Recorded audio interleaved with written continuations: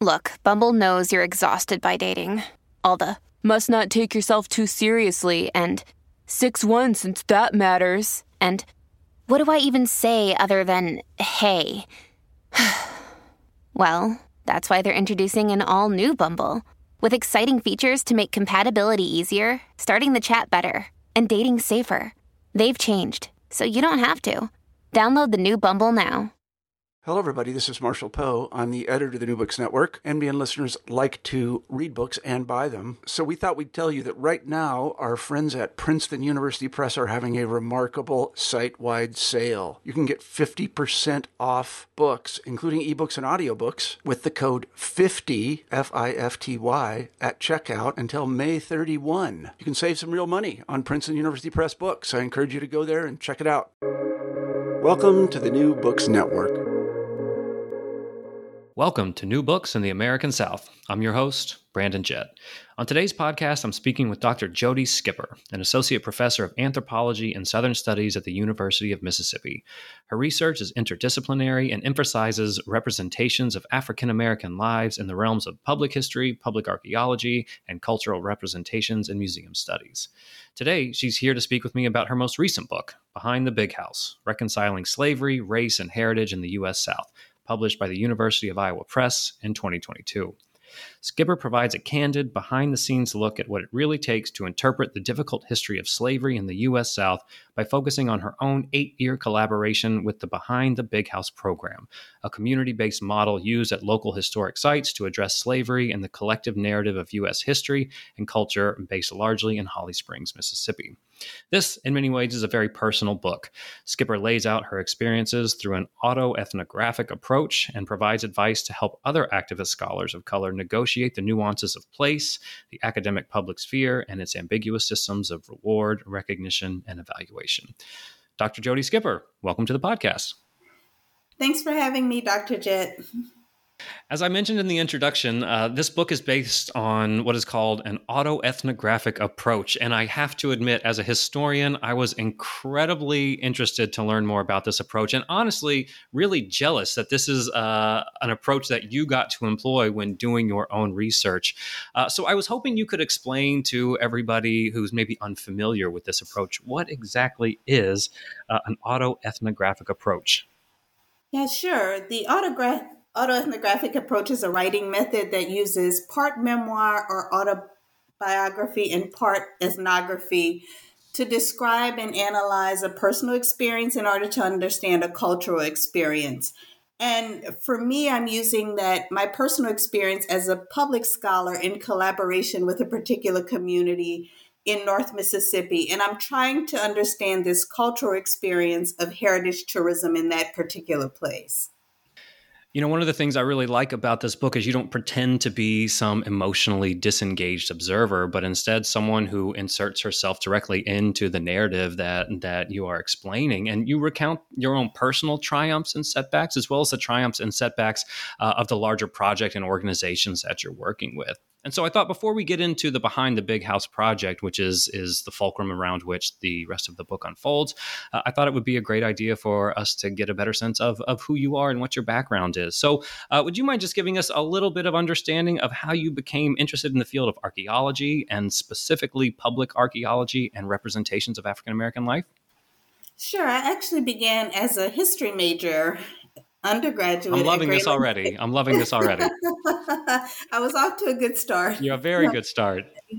At Grambling State University, and I was really interested in thinking about where I came from, my ancestry. So I started studying Black Creole communities there. And at some point in my time at Grambling, I came across this documentary on slave dwelling architecture. And they were not only talking about the ingenuity of enslaved people who built these structures, but about how material culture could help us to understand African American past. And I wanted to do more of that. And I found out that doing that kind of research would have to happen in some type of anthropological archaeology program. So I started to look into folks studying plantation archaeology and ended up at Florida State University. And at that time, I found out that there was actually this field of African diaspora archaeology, folks who were looking at the experiences of people who had ended up in the Western Hemisphere largely through the transatlantic slave trade. And there were folks looking more specifically at plantations in the Southeast, and that became my interest. So I started looking at material culture as a graduate student, looking at plantations in the Southeast, thinking about just ordinary things that enslaved people touched on a daily basis. And I started to realize that I was doing this work, but there was a gap in between the work that I was doing and whether or not other people who are outside of academia had access to that research. And I started to think about what that gap meant in the context of what I was doing. And I began to look into something called public archaeology by the time I got to be a doctoral student at the University of Texas, studying with people like Dr. Maria Franklin, who were leading a lot of this research that caused me and other students to think about what does it mean to make your research accessible? And at the same time, what does it mean to share authority with communities while doing this research from the initial stages of collaboration? So that's how I initially got from doing historical research, but then to some extent ending up as a historical archaeologist doing public archaeology.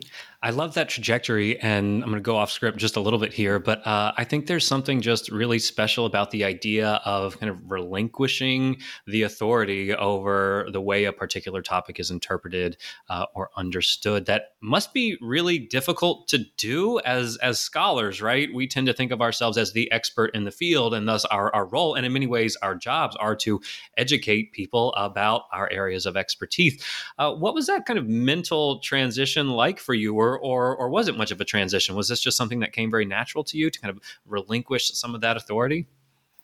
I don't know if it came very natural to me, but it wasn't particularly difficult. And I think that it's because when I got to UT, there were a lot of folks doing something called activist anthropology. So they were literally teaching us that shared authority was a mandatory requirement in our work. People had different ideas about how that happened, but that was understood. So when I started to work on my dissertation project, the project started because I was working with a historically Black church community in Dallas that asked for a particular thing. They wanted a church exhibit. So I was responding to their request. And I think doing work that way made that process relatively easier for me to relinquish any idea of control that I had in that particular case. Well, I absolutely love it. And I hadn't really thought much about it until you said that. That's a tough thing to be able to do, again, especially as an academic, when we're supposed to be the people who are telling other people what to think, how to think, and things like that. So I thought that was a really interesting point that you brought up. I also, just another aside, as you were talking about where you came from and going to Grambling, I was thinking about the Whitney Plantation and just wondering, what is it about Louisiana, do you think? Is there any connection between like your early interest in this field and, like the Whitney Plantation, if you don't know, is I think one of the first former plantations that is devoted almost entirely to the life of enslaved people that lived there, which is just outside of New Orleans. So I'm wondering, is there something about Louisiana that just makes people in that state perhaps more open to some of these ideas?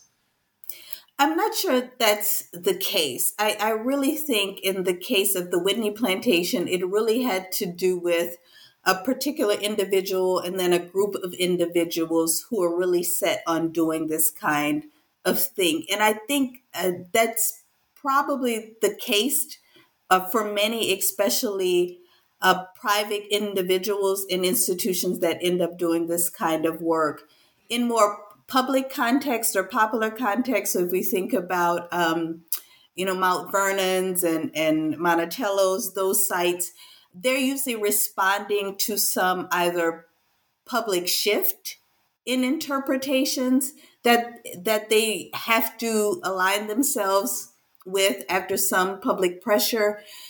in the case of places like Whitney Plantation, where you had a private attorney start to do this work and then gather a supportive network around that, I think it's very different. And I don't necessarily think that's exceptional to Louisiana. I think it just happened to happen in Louisiana. Yeah, interesting. And I guess this is a good segue into the Behind the Big House project, which I think in many ways was also, based on my reading of your book, kind of the result of individuals, right? Kind of coming together and making this a thing that they wanted to commit themselves to, in the same way that you described the Whitney Plantation project that they have going on. So could you just give us a little bit of an idea about what the Behind the Big House project is and how you became involved in it? Yeah, so Behind the Big House is a slavery interpretation program that was started by a couple of private historic property owners in Holly Springs, which is in the hill country of North Mississippi. When I found out about the project, I was teaching a class on Southern heritage tourism, where we were thinking about broader heritage tourism issues in the state of Mississippi and the U.S. South more broadly.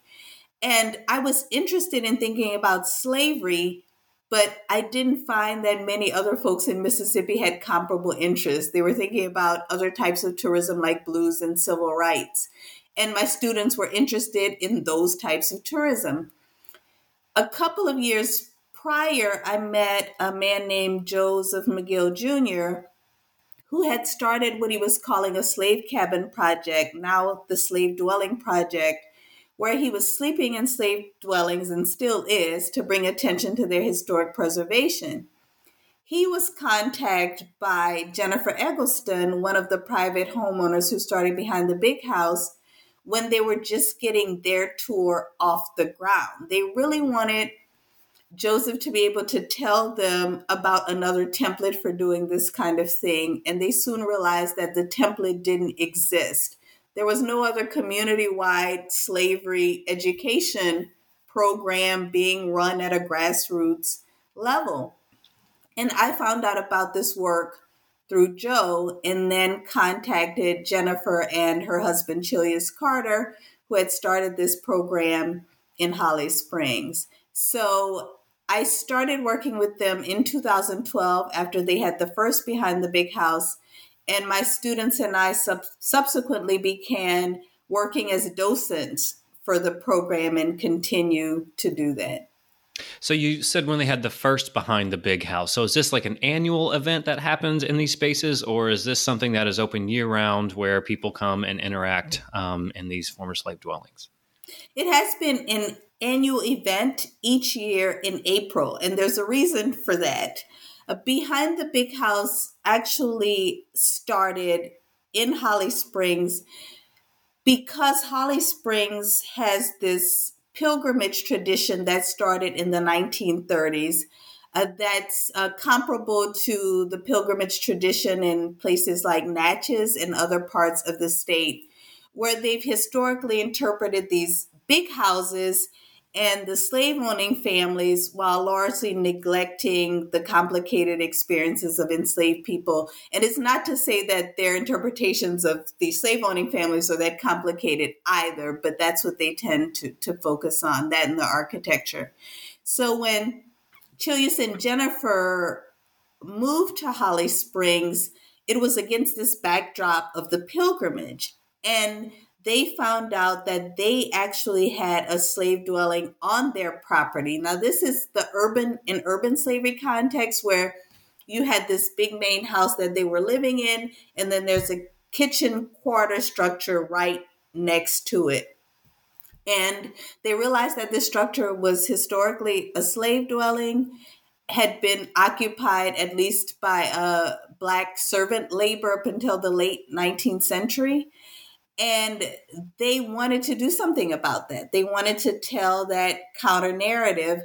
And their initial goal was to work with the Garden Club. They had a tenuous collaboration that first year, one that's been pretty difficult to sustain because of the different goals.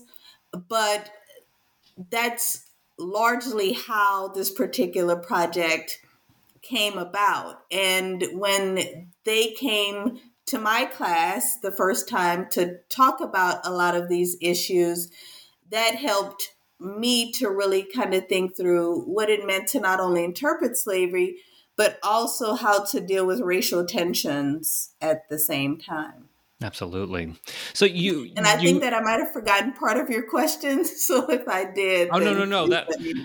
No, that was perfect. I just wanted to give you the opportunity to elaborate a little bit on like what the project really looked like and the timing really. This isn't just something you can pop in and visit whenever you want, but it's actually part of this larger kind of. I don't know how long it's open, but it's part of this kind of larger heritage kind of week or 2 weeks that people come to Holly Springs to kind of explore this antebellum past, and they're trying So it's usually a long weekend, so from a Thursday to a Sunday approximately in April, and that's comparable to how the pilgrimage runs as well. Perfect. Well, you brought up a couple of things here that I think I would like you to elaborate on. One is the idea of heritage tourism.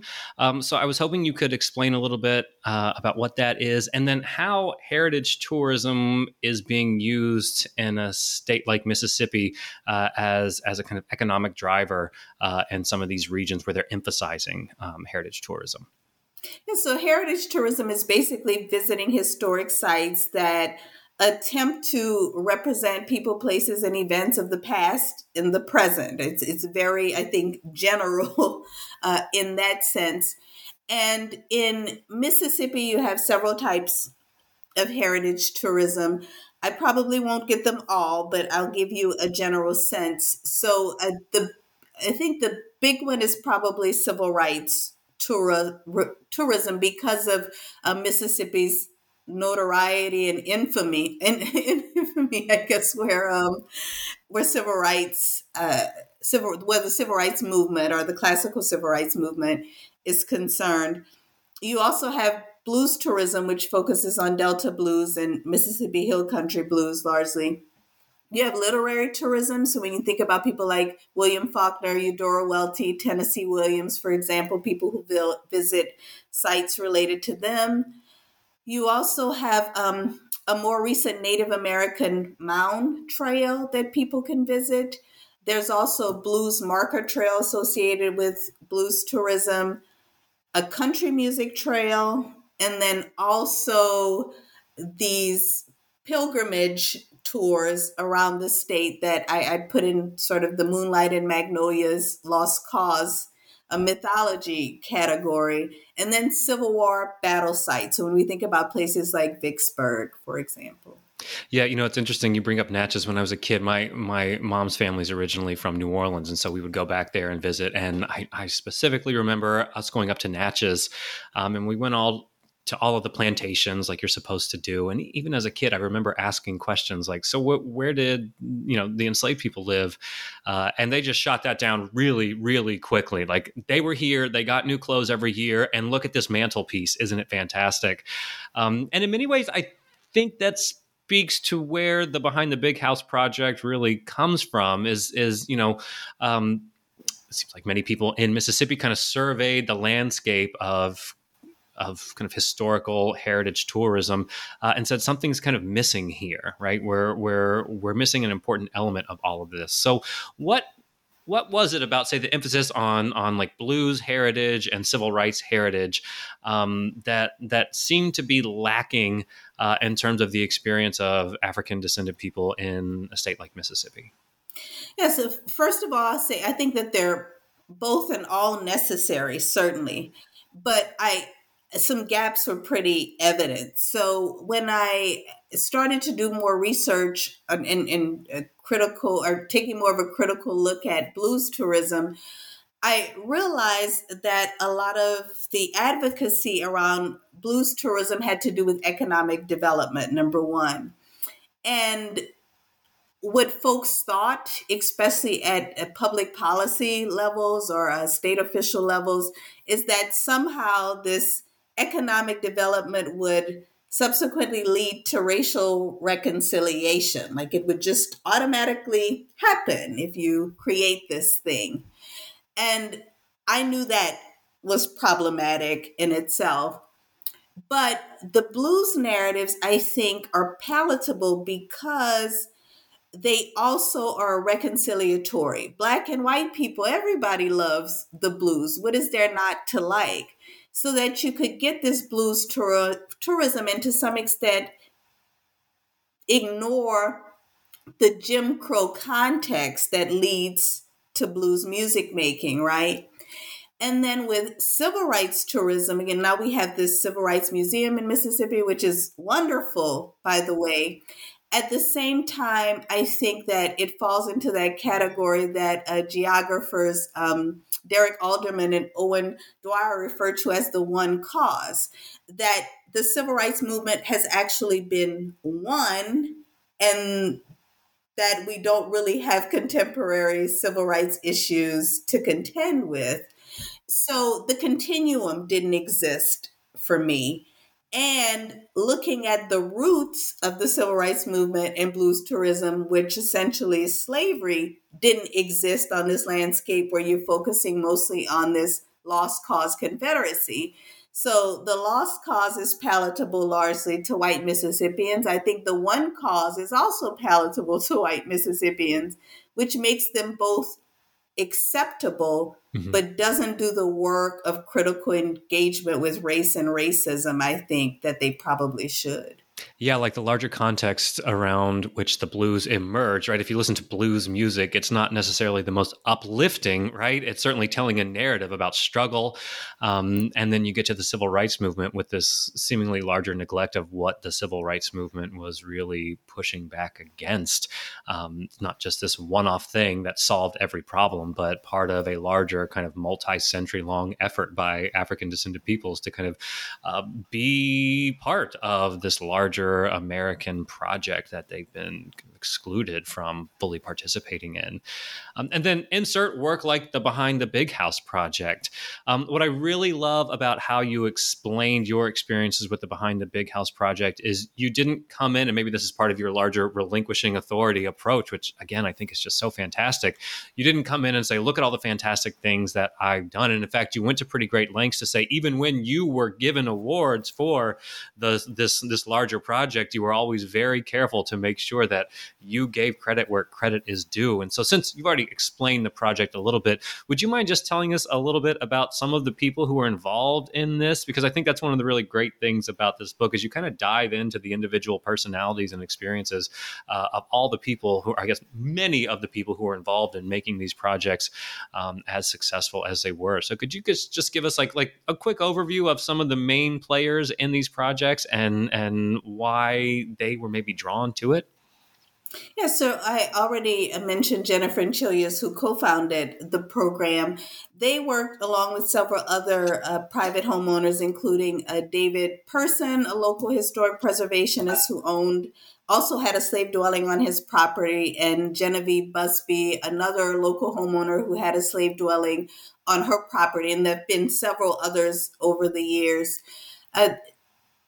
They've also had the privilege of this supportive network, including Joe McGill, and I mentioned him, Michael Twitty, who many people may know, who wrote The Cooking Gene and also just published Kosher Soul. For those who don't know him, he's a very well-known Afro-culinary historian and chef. And then also one of my bioarchaeology colleagues, Carolyn Frywald, who came into the program either the first or second year and started doing archaeology excavations on site to help us think through foodways, enslavement largely in foodways. And then certainly not least, Linda Turner, a local woman who came to the program the first year, and then the second year came through with busloads of approximately 600 local school students within a 3-day period and continued to do that, continued to collaborate in that way. And then Tammy Gibson, who's also a travel historian and blogger who interprets the role of a laundress on site. And then Dale D. Berry and Wayne Jones, who also do, Dale D. Berry is a master clay craftsman, and they do brick making demonstrations on site. So that's been our more consistent supportive network. And I hope that I didn't forget anybody in that. Yeah, one of the things I was really impressed with is the wide array of ways that everybody working on this project interprets and then demonstrates the lived experience of enslaved people through, the culinary cooking in traditional ways. You've got the brick making demonstrations, and then one of the things you brought up that I thought was really interesting was the archaeological excavations that you're doing on site. So what were some of the things you find in these archaeological excavations that help you understand the lived experience of enslaved people on these sites? And so what we find in this case, I think, are what we largely expect to find, like pottery sherds or mostly these general white wares. And sometimes you'll find more specific detailing or maker's marks that can get you a more specific occupation date. And in a case where we wouldn't know the date, that would be very essential, right? In this case, we do have some sense of occupation. But they're also utilitarian wares, so that might give you a sense of whether they were storing flour or something of a liquid, if there's a glaze inside. They're just a variety of things. Also, sometimes faunal remains, and that's not my particular focus, but my bioarchaeology colleague, so she can, tell if we've got pig, cow, or wild deer or something of that sort. So sometimes those things come up. Also, a lot of metal remains, nails, and those types of things.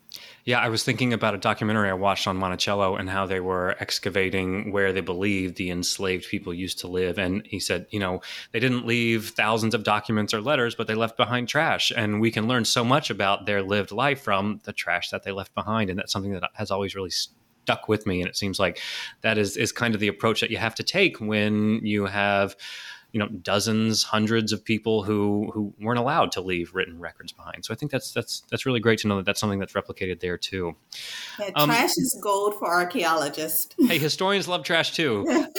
To be fair, you can really do a lot with that. One of the things that surprised me about the book when I first read through it is that you don't spend the entire time talking just about the Behind the Big House project. And in fact, you kind of branch out into something called Gracing the Table.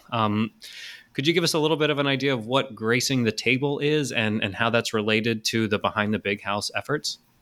Sure. Gracing the Table is a local racial reconciliation group, and it's actually co-founded by David Person, one of the historic property owners that I mentioned, and Alicia Williams McLeod, who was then chair of humanities at Rusk College, which is a HBCU in Holly Springs. And they got together right after the first Behind the Big House at David's house, along with some of Alicia's students, and realized that they were having this very engaging and critical conversation about race that doesn't normally happen in a place like Holly Springs. And they wanted to think about how to keep that going. So they started to look at other truth and reconciliation models. And one that they really found interesting with this was this model that this organization Coming to the Table has. And that group was founded through Eastern Mennonite University. And its primary goal is to connect descendants of enslavers with descendants of enslaved people to talk about the impacts of slavery in the present. So Gracing the Table does something comparable. It takes Behind the Big House beyond site interpretations to what it means to think about the impacts that doing this kind of work has on local people. And one of the main objectives, I think, also became Gracing the Table, trying to think about how to literally connect to descendants of people who were enslaved at some of the Behind the Big House sites. And we were really privileged to have a descendant, Deborah Davis, who lives in Illinois, but in the St. Louis area, who had done a lot of genealogy work around Mary Burton, who owned Burton Place and had Burton Place built by 1848. And she had all of these genealogy records, knew that her family was connected somehow to this property, contacted David, and started to come along with other family members during family reunions each year, and then also started to help us with interpretations at Behind the Big House. So these are things that you can't predict will happen. that you can be very surprised by, but I think really start to help transform communities. What is it like for people who are descendants of the people who used to live in these places to come back? I mean, I can't even imagine what that experience must be like. I mean, what's their engagement with these places that they know their ancestors lived? I think it really depends on each individual. Some people just frankly won't, and that's understandable. I think for those who do, and I have a graduate student, Susie Davidson, who wrote a master's thesis about that. She interviewed several people, and they really talked about how powerful the experience is to be able to connect to ancestors in that way, to be able to understand in a more literal and tangible sense what sacrifices they made. And I think for people like Deb Davis, who are actually so invested that they help interpret, I think it really does a lot of that work. I think it's probably a very healing experience for a lot of people who are able to reconnect in that way. Yeah, I don't know if this is American specific, so I don't want to sound like an American exceptionalist or anything like that, but this kind of interest in learning more about our history, sometimes it seems like Americans are kind of culturally devoid of like a link to a distant past. And I think that's why things like ancestry, like DNA results are so popular, doing genealogy, right? To like figure out like, what am I connected to and how am I connected? And that's something I've often talked to my own students about is, there are some people who have the privilege of being able to do genealogical research that goes back beyond 1865, and some people do not. And I can only imagine what the experience must feel like for people who are looking for that kind of connection to say, hey, this is where I know my ancestors literally worked and lived and breathed and loved and cried and did all of these things. I just can't even imagine what that experience must be like. Okay, so one of the things that I love about this book is, again, it's personal, it's real, it's raw. You talk about the successes that you've had, but you also talk about a lot of the struggles that not only you encountered, but members of the larger team. So what are some of the larger lessons you hope communities and engaged scholars can take away from your recounting of the experiences with the Behind the Big House and Gracing the Table projects?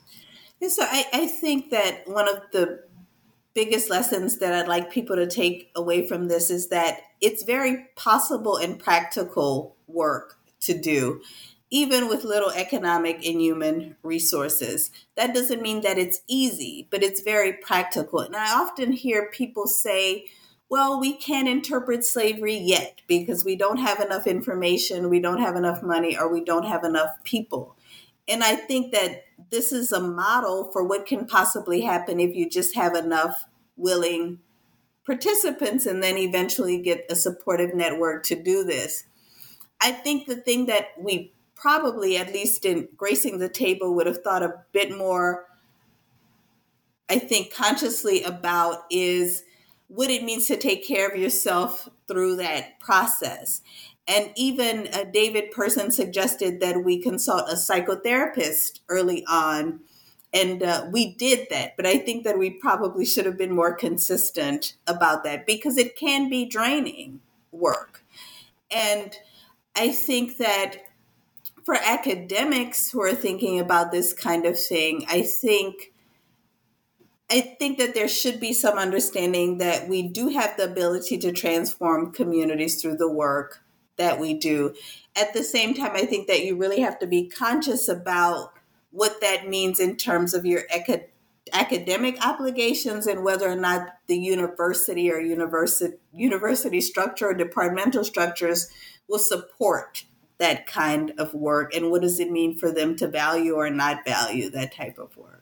Absolutely. We'll get to that in just a second, I promise, because that's how the book ends. And I thought that was just a really powerful testament of your own experience and a really honest assessment of how being an academic can sometimes complicate one's ability to engage in this kind of work because it hasn't historically been as well received academically as, say, a monograph or something like that. But we'll get to that in just a second. I don't want to leave the projects just yet.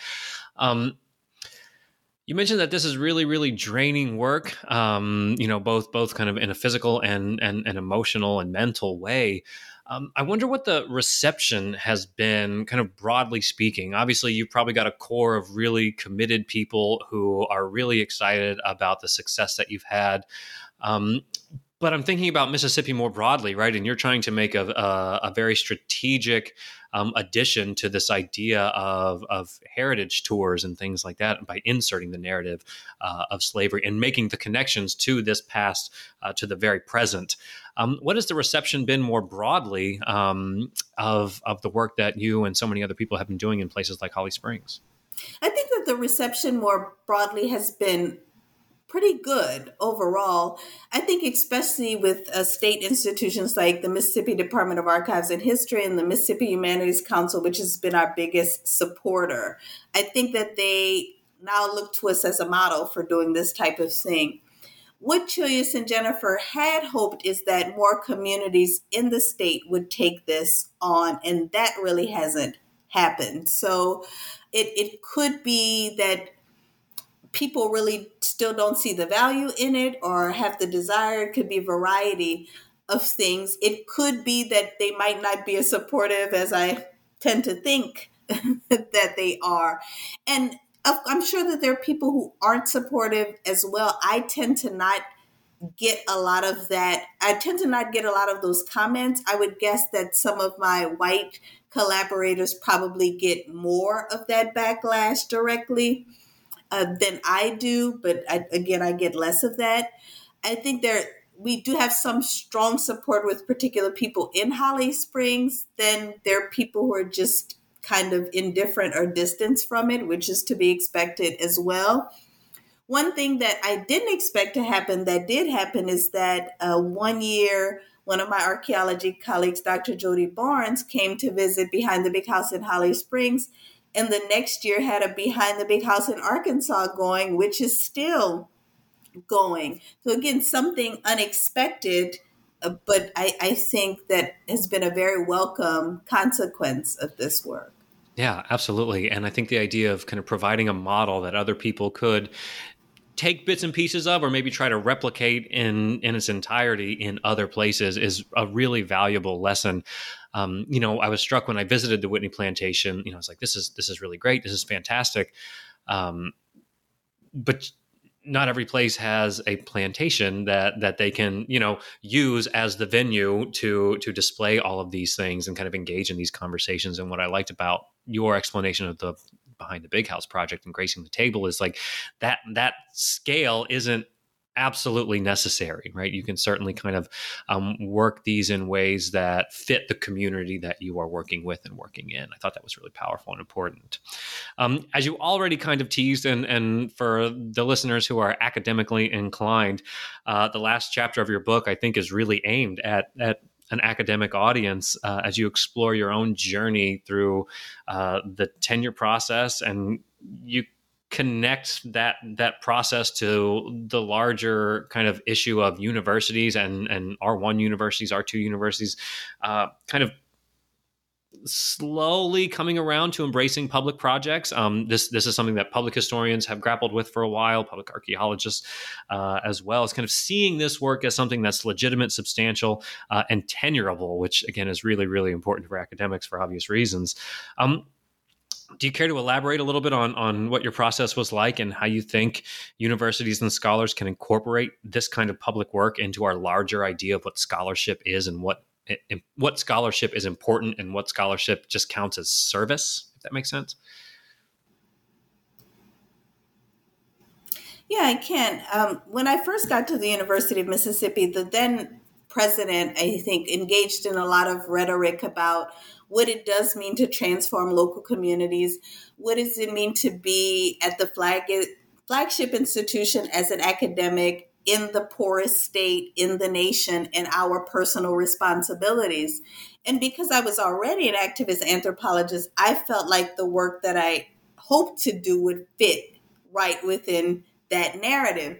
What I didn't realize at the time is that the university had no community engagement structure to support that, and that tenure and promotion guidelines largely didn't support that as well. We have very traditional tenure and promotion guidelines, which focus on teaching, research, and service as most do, with research just carrying a disproportionate amount of weight and often means publishing and not much else. And the amount of time that this type of work takes, the potential deliverables of public-facing work don't always equate to publishing.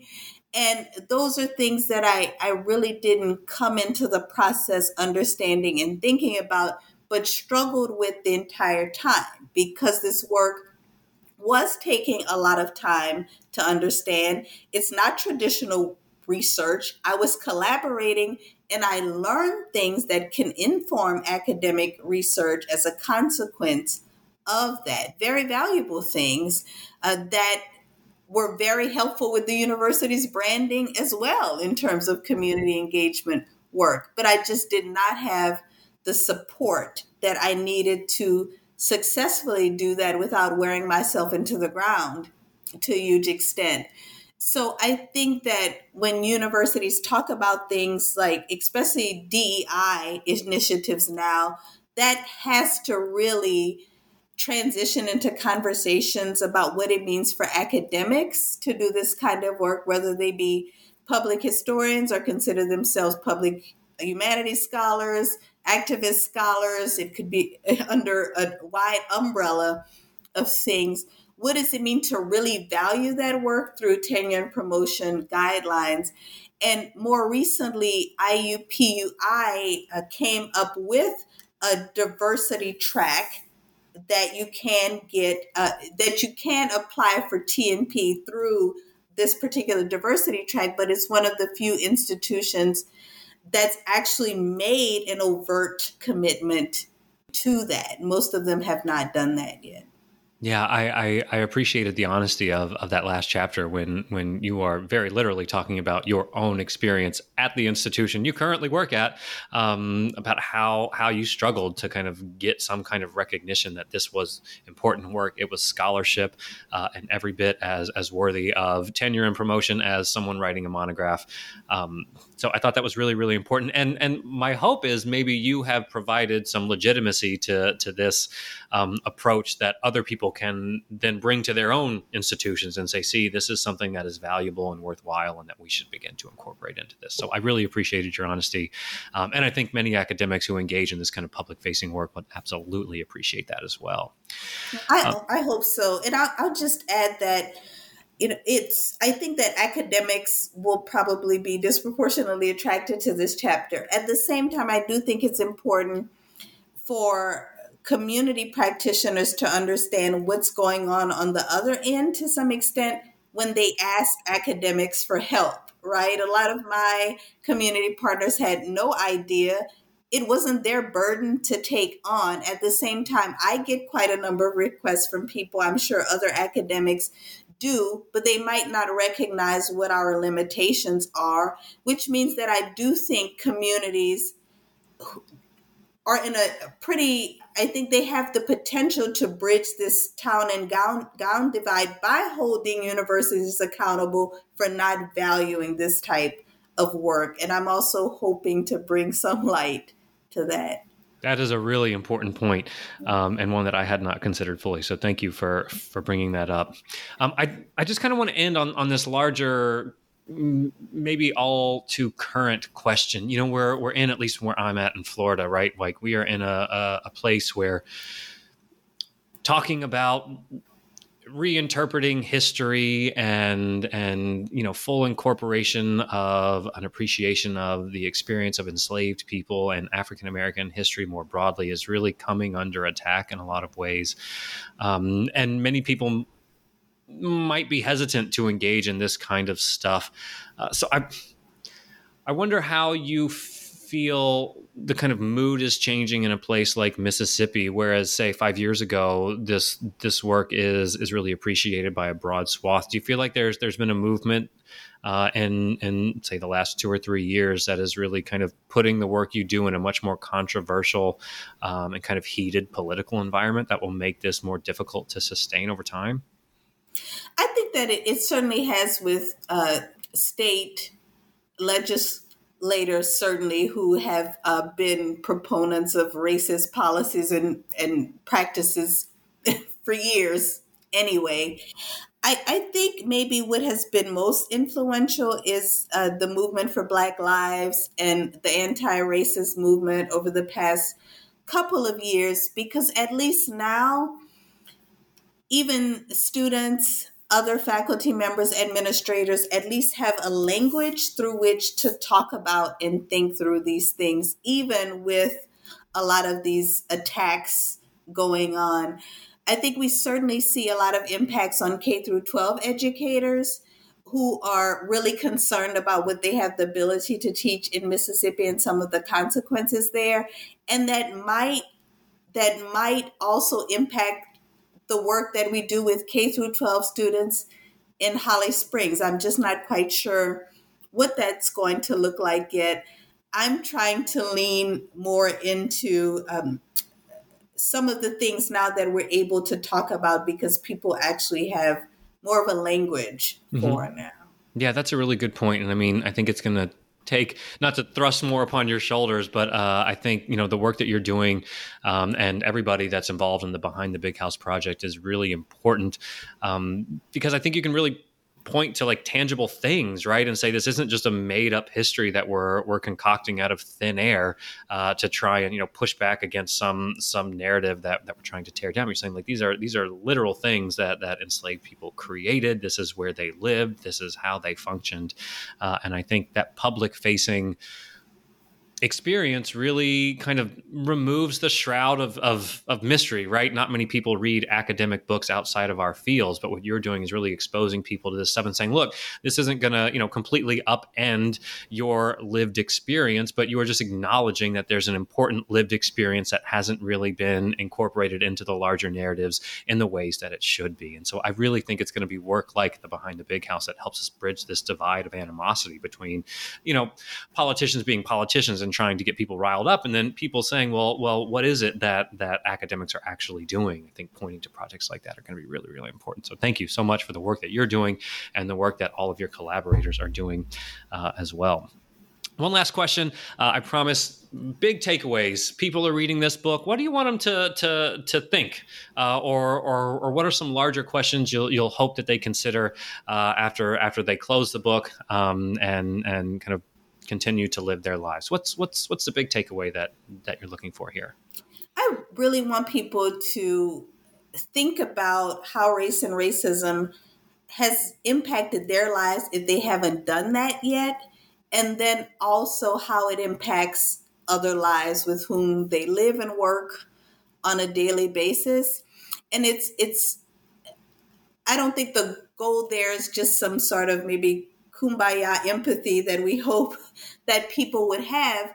But what does it mean to accept responsibility and be accountable for our actions today? And I think that that's the transition that historical research often doesn't make. So people might go, oh, I understand history now, but they don't necessarily understand how it resonates today, why we might have a water crisis in Jackson, why Black people were disproportionately impacted during Hurricane Katrina. Those are the links that we need to be able to help people make. And I think that you have to really go to the past to do that, but there has to be some way of facilitating that process to the present for people. Absolutely. Absolutely. I couldn't think of a better way to end than that connection. I often ask students, like, the history and the connections, now what are you going to do about it? This isn't just something to be, studied that has no impact on the present. So I think that's a really great and powerful way to end. Well, the book is Behind the Big House, Reconciling Slavery, Race, and Heritage in the U.S. South, and it is available now through the University of Iowa Press. Dr. Jody Skipper, thank you so much for coming on the podcast. Thank you, Dr. Jed. It was a pleasure. Thanks for having me. And thank you for listening to New Books in the American South.